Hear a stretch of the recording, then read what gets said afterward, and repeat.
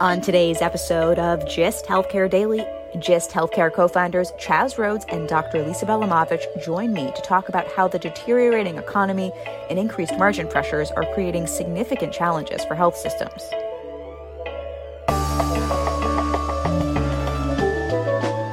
It's Monday, July 25th, and I'm Alex Olgin with GIST Healthcare Daily, where you get the headlines and health business and policy news in about 10 minutes. If you like the podcast, please leave us a rating or a review. It helps other listeners find the show. Hiring for your small business? If you're not looking for professionals on LinkedIn, you're looking in the wrong place. That's like looking for your car keys in a fish tank. LinkedIn helps you hire professionals you can't find anywhere else, even those who aren't actively searching for a new job but might be open to the perfect role. In a given month, over 70% of LinkedIn users don't even visit other leading job sites. So start looking in the right place. With LinkedIn, you can hire professionals like a professional. Post your free job on linkedin.com/people today. Burrow's furniture is built for the way you live. From ensuring easy assembly and disassembly to honoring highly requested new colors for their award-winning seating, they always have their customers in mind. Their modular seating is made out of durable materials to last and grow with you. And with Burrow, you always get fast, free shipping. Get up to 60% off during Burrow's Memorial Day sale at burrow.com/ACAST. That's burrow.com/ACAST. burrow.com/ACAST. Health systems have had a challenging start to 2022. They're facing inflation and rising costs like the rest of the economy, but unlike other businesses, they're by and large not getting commensurate price increases in the form of higher reimbursement rates. And federal pandemic aid has mostly dried up, which was buoying hospital margins over the last 2 years. According to consulting firm Kaufman Hall, hospitals have reported 5 straight months of negative operating margins. And a Fitch Ratings report from last week warns hospitals need to make, quote, transformational changes to the business model, unquote, to survive long term. GIST Healthcare co-founders Chas Rhodes and Dr. Lisa Belamovich join me to talk about all these challenges and how health systems need to adapt. Lisa, Chas, it's been a few months since our last conversation, and I'm so happy to have you both back on the podcast.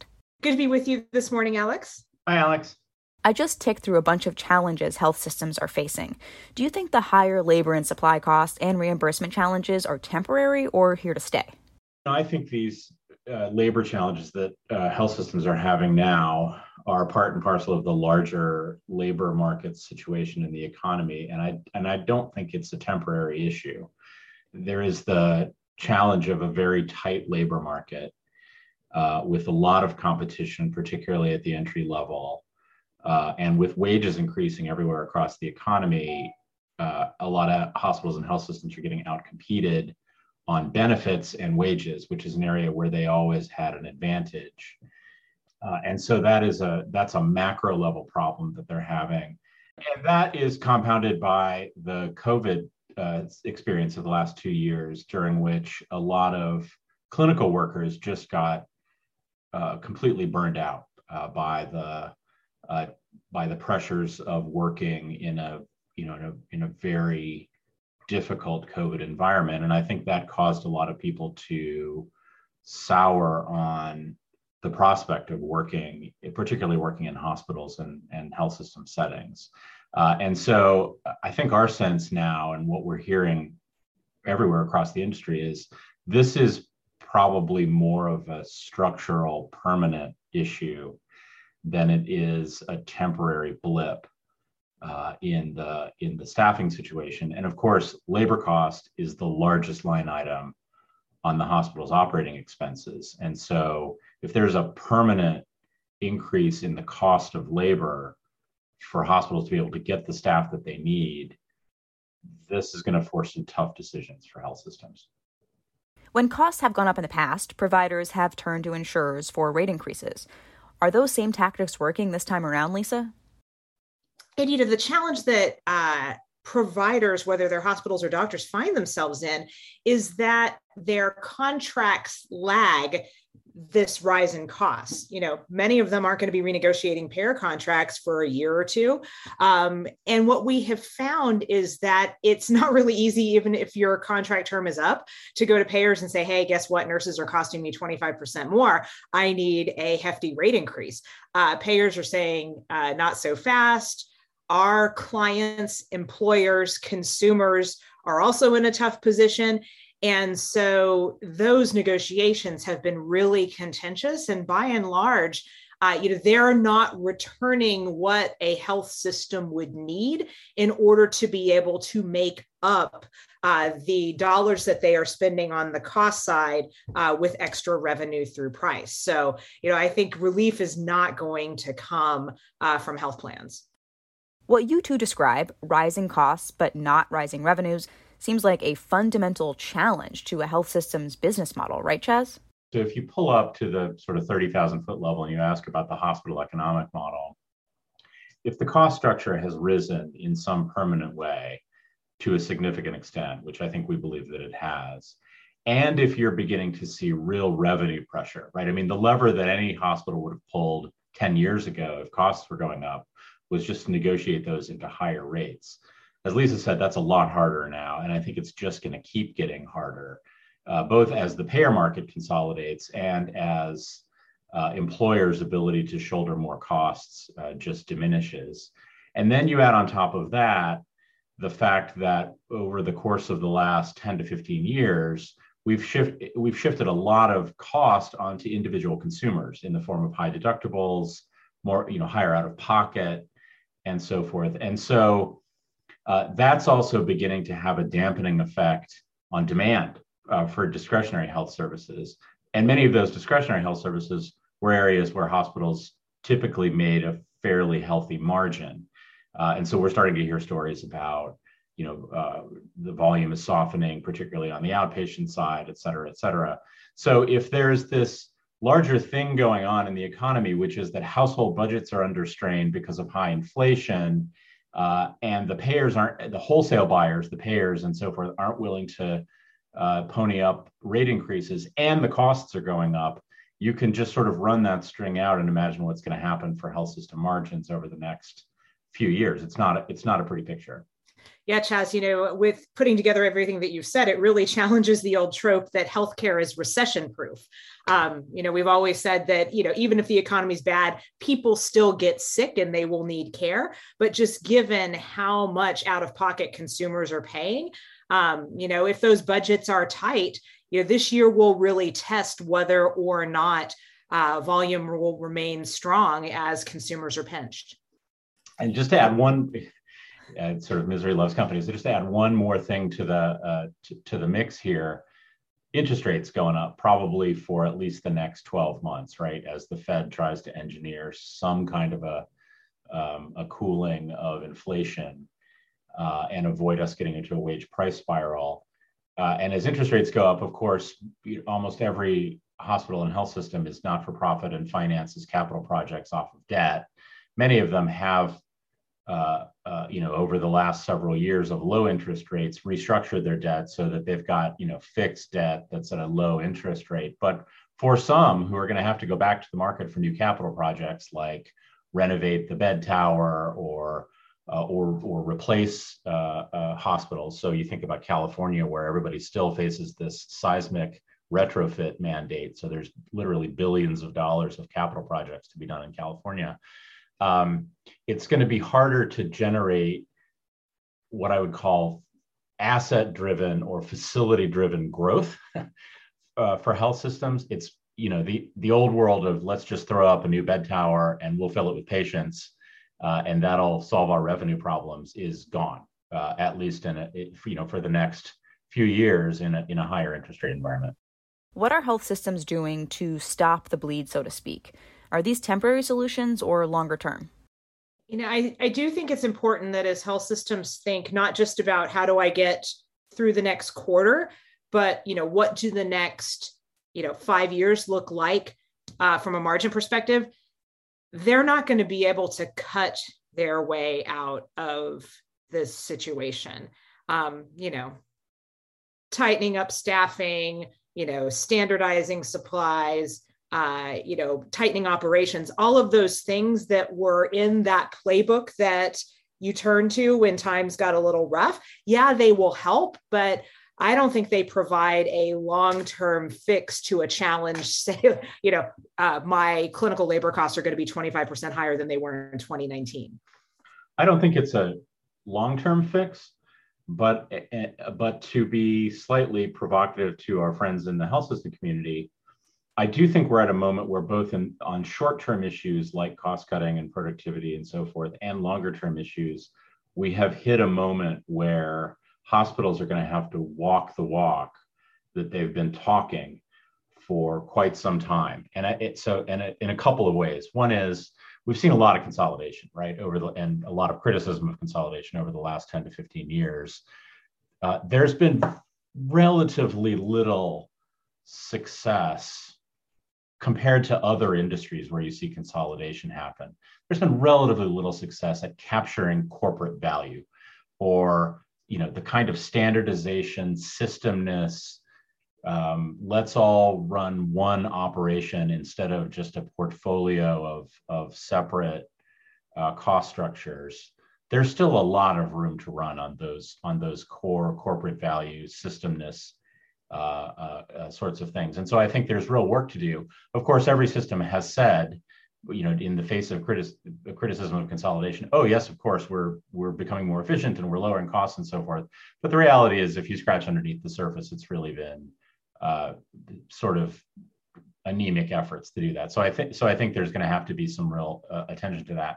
And then I think they're going to have to walk the walk on some of the longer term issues. Lisa, so do you think these economic pressures will be the straw that breaks the camel's back to finally push providers to actually make serious efforts to change the reimbursement structure and move to value-based care? We've talked for over a decade that, changes in contracting, changes in health policy, the move to value would push health systems to change how they contract, get off fee for service, and take more total cost of care risk. It largely hasn't happened because there hasn't been the motivation to change the model. And for those who really tried to do it, the contracts weren't there. We could be at a point where the need to bring down the cost structure of care delivery and labor in particular could force that move to value, keeping patients outside of the hospital, delivering care in lower cost settings. This will provide a real platform for systems who want to make that change. But it's going to be hard work, not only doing the engineering of what that kind of a health system needs to look like, but also making sure that you are paid in a way that supports it, whether it's risk or, rebalancing, where the money is coming from. Right now, I think we're still at a place that if you made those changes and move everything outpatient today, you might be doing the right thing for the system, the right thing for patients in a lot of cases, but you're definitely taking a big haircut on the reimbursement side if you're not aligning all of those steps together. I think the theme song increasingly for hospitals and health systems is going to be, we need to figure out a way to do less expensive things in lower cost settings using lower wage workers and deliver those at a lower price in the market. And if you add all those things up, another way to say that is we need to transition to value. And so God bless all of the organizations out there who have been fighting that fight for the last 10 years. It has been an uphill battle to find payment for doing those things, because of course, the last thing you want to do if you're running a traditional hospital model is move care into lower cost settings with less expensive staff. If you're only going to be met with, with contracts from payers that are traditionally structured. And so you're actually just giving away margin. So I think what has to happen to square the circle is there needs to be a new conversation between providers and payers, and probably importantly, employers, about how do we actually build a reward structure that allows hospitals to do the thing that they really need to do now, which is less expensive care in lower cost settings with less expensive staff. Are those conversations happening yet? So they're starting to happen between regional health systems that have got the capability to deliver on that value proposition, and local employers who are interested in that value proposition. I think there are still loads and loads of unhelpful middleman pressures in the sitting between that and reality, right? And in particular, what I mean is traditional payer contracts and all of the people who sell health insurance to employers, namely brokers, traditional brokers, right? There's just a paradox of healthcare for a long time has been everybody benefits when price goes up, right? Because everybody's percentage gets bigger. And so as the pie grows, we're all just we're eating a bigger and bigger slice of pie. Somebody's going to have to get a smaller slice of pie. And it's probably those middlemen somewhere in there are going to end up with a smaller slice of pie. Vertical integration, particularly on the health plan side, complicates this too. I think any health plan would say, hey, we would love to see more care moving out of the hospital, lower cost settings delivered at a lower price to us.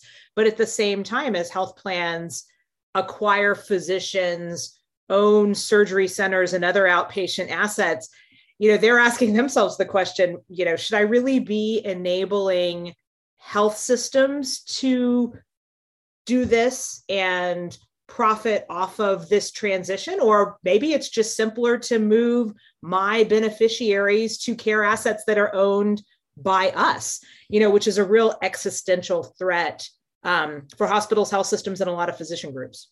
Really good point. And I think what often gets missed in these conversations, and I think I'm probably as guilty as anybody of doing this, is we often focus on the big relationships between payers and providers and employers. And what we're missing is what I might call the industrial economics inside the health system. So there are vested interests that are not super excited about the proposition of lower cost care with lower cost people in lower cost settings. So one word for those might be the guilds, right? So let me just give you two examples. One is given the nursing shortage and the difficulty that people are having filling vacancies, everybody's having this conversation now about we need to move to team-based care in the hospital, right? We need to go back to hiring LPNs. We need to move away from the all RN model. We need to maybe care a little bit less about how highly credentialed our nursing staff is. But of course, the nursing guild is fiercely opposed to those sorts of moves and still fighting the fight of all BSN, whatever it is. Similarly, physicians not super excited about changing scope of practice and allowing pharmacists and nurse practitioners and other caregivers do the things that highly paid physicians used to do. That's why specialty societies exist, right? They exist for two reasons. One is to transmit knowledge about clinical innovation, and the other is to defend the economic interests of the specialty. And so they're not super excited about it either. So there are these labor economics going on inside healthcare that I think are going to make this a hard transition, even though it needs to happen. Are you aware of any health systems that are doing any part of this well? We get this all the time, as you can imagine, who's doing it well, show me who's doing it well. And I guess it depends a little bit what your definition of well is. So certainly there are lots of people who are chipping around the edges of all of this stuff. I mean, there are lots of organizations you can point to, progressive physician groups and hospitals and health systems who have moved to more value, who have moved care into lower cost settings. You're seeing a faster move on some of that stuff now that there's been so much disruption in the market and thanks to COVID. So the rise of hospital at home, the rise of remote monitoring, telemedicine, all of these sorts of things you can clearly point to as a way to do lower cost things to people in lower cost settings. But has anybody really strung together all the pieces and figured out how to create the health system of the future? No, not yet. I mean, even if we just take one element of this, and that is, thinking about the cost of clinical labor, there's a short-term set of solutions that everyone has to pursue right now. How do we, deliver competitive comp? How do we wean our system off of travel and agency labor? What kinds of benefits do we need to retain people? 911. But that doesn't solve the problem of, what's the care model of the future that does all of the things that Chas was talking about, of delivering, lower cost care and lower cost settings with lower cost staff. I mean, those are big, hairy challenges for health systems that require you to, really rethink, how we do things, create new pipelines to deliver the talent that we need, provide the tools, technology, in some cases, maybe even things like artificial intelligence to support, care delivery and integrate that into the care model. I think it's really, really hard for a lot of systems when they're focused on today's economics and getting through this quarter and next to invest not just money, but mind share and political capital in those long-term challenges and deciding to pull the trigger on doing something different that we will see the benefits of, in 5 years. Okay, so if I'm a CEO or an executive team of a health system, and I know making these changes is going to be long before I see rewards, how do I do it? How do I get my board on board? Well, I think step one is invite us to come talk to your board. We'd love to come be part of the conversation. So, all kidding aside, drop us a line, let us know if we can be helpful on it. I think it is about, whether it's us or somebody else, I think it is about being very clear with the board about what some of these larger issues are. Very often the conversation gets tied up in sort of rote discussions of, the bond rating and specific capital projects and specific philanthropic efforts and so forth. And I think we're increasingly seeing that boards are hungry for the big picture. And what's going on here, and they bring their own experiences from other industries and from other walks of life to that conversation in a way that I think can be very helpful in guiding executive teams toward the change that needs to happen. That was Chas Rhodes and Dr. Lisa Belamovich, co-founders of GIST Healthcare. You can reach them for speaking inquiries at contact@gisthealthcare.com.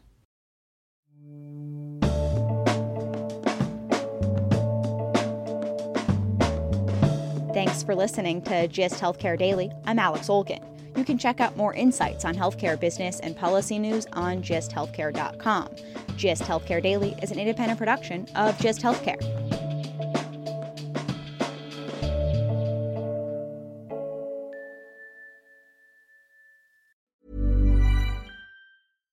Hi, I'm Daniel, founder of Pretty Litter. Cats and cat owners deserve better than any old-fashioned litter. That's why I teamed up with scientists and veterinarians to create Pretty Litter. Its innovative crystal formula has superior odor control and weighs up to 80% less than clay litter.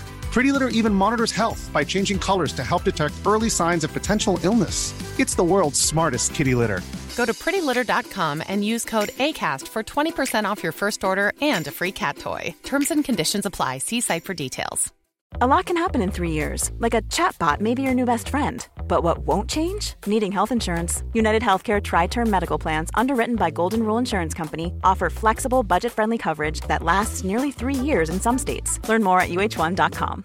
Imagine the softest sheets you've ever felt. Now imagine them getting even softer over time. That's what you'll feel with Boll & Branch's organic cotton sheets. In a recent customer survey, 96% replied that Boll & Branch sheets get softer with every wash. Start getting your best night's sleep in these sheets that get softer and softer for years to come. Try their sheets with a 30-night guarantee. Plus, get 15% off your first order at bollandbranch.com. Code BUTTERY. Exclusions apply. See site for details.